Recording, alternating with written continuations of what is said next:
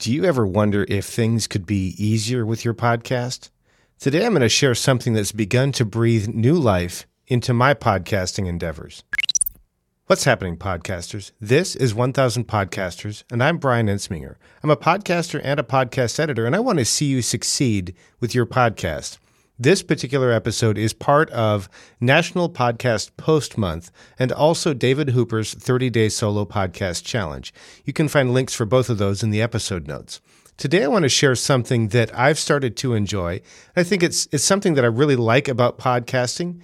There aren't any rules, and I've known this for a while. I mean, sure, you need to have media files of some kind and an RSS feed and a few other technical things. And there might be some rules for the various directories. But other than that, indie podcasters like you and me own our shows. We can call the shots. We can choose when to take a risk and when to play it safe. We can choose the format and the frequency and the length and the complexity of what we do. But with great freedom comes great responsibility. With my other show, the Engaging Missions Show, it started out relatively simple, not as simple as this show, but it started out relatively simple. And over the last 5.5, almost 6 years, the show's grown in complexity and in quality, I hope anyway. I shudder to think about some of those first episodes because, man, they were rough. This particular show, or that particular show rather, is an interview show. And so there's a lot of complexity that goes into that. I have to schedule the interviews. I have to have software to do the recordings. The editing is more complex than it might be if it was just a solo show.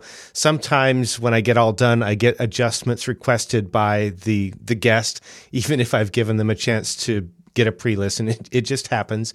And recently, like in the last year or so, I've started receiving takedown requests from guests. And these aren't the kind of takedown requests that say, hey, you misrepresented me, I'm not happy with it.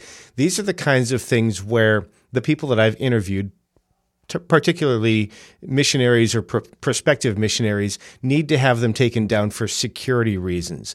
They signed a waiver when we got it all started. Well, not signature. There was an electronic thing that they signed a waiver that, they would be willing to have it up, but now they need to have it removed. And I'm glad to do that. I'm happy for the life changes in their lives. I'm happy for what I think is going to happen when they step into these new seasons in their lives.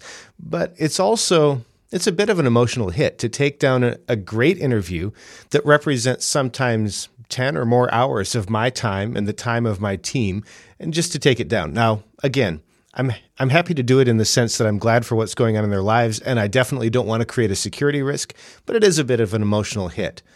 A little bit over 6 months ago now, I started doing this show, and I'm starting to really enjoy a solo-style show. I write a script, I record, and I go. I can record and publish right where I am with my phone, not while I'm driving, of course, but I can record and publish right from my phone. I can record on my phone and then edit later and publish from the computer.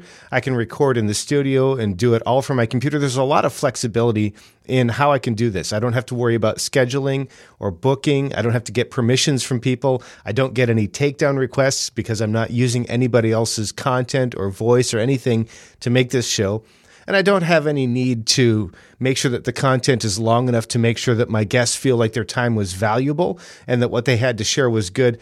I like to get to the good stuff quickly, and some people kind of prefer for things to go a little bit more slowly, for them to go a little bit longer. And for me, that's a bit of a struggle because I always want to cut out some of the middle parts when I'm editing and only put in the really important stuff. But I find that a lot of people really enjoy some of that middle stuff, so I leave that in. But with this show, I can pretty much just write the script, record, and go to town. Now, you might be wondering, okay, and maybe I'm wondering a little bit too, is this selfish? Is this me being selfish? Well, maybe. Or maybe I'm just growing into something that's a little bit different than what I've done before, and it's bringing some new excitement into my production. What about you, though? If you have a podcast, what's been getting you excited recently? I'd love to hear from you. Share that in the comments at toptieraudio.com/63.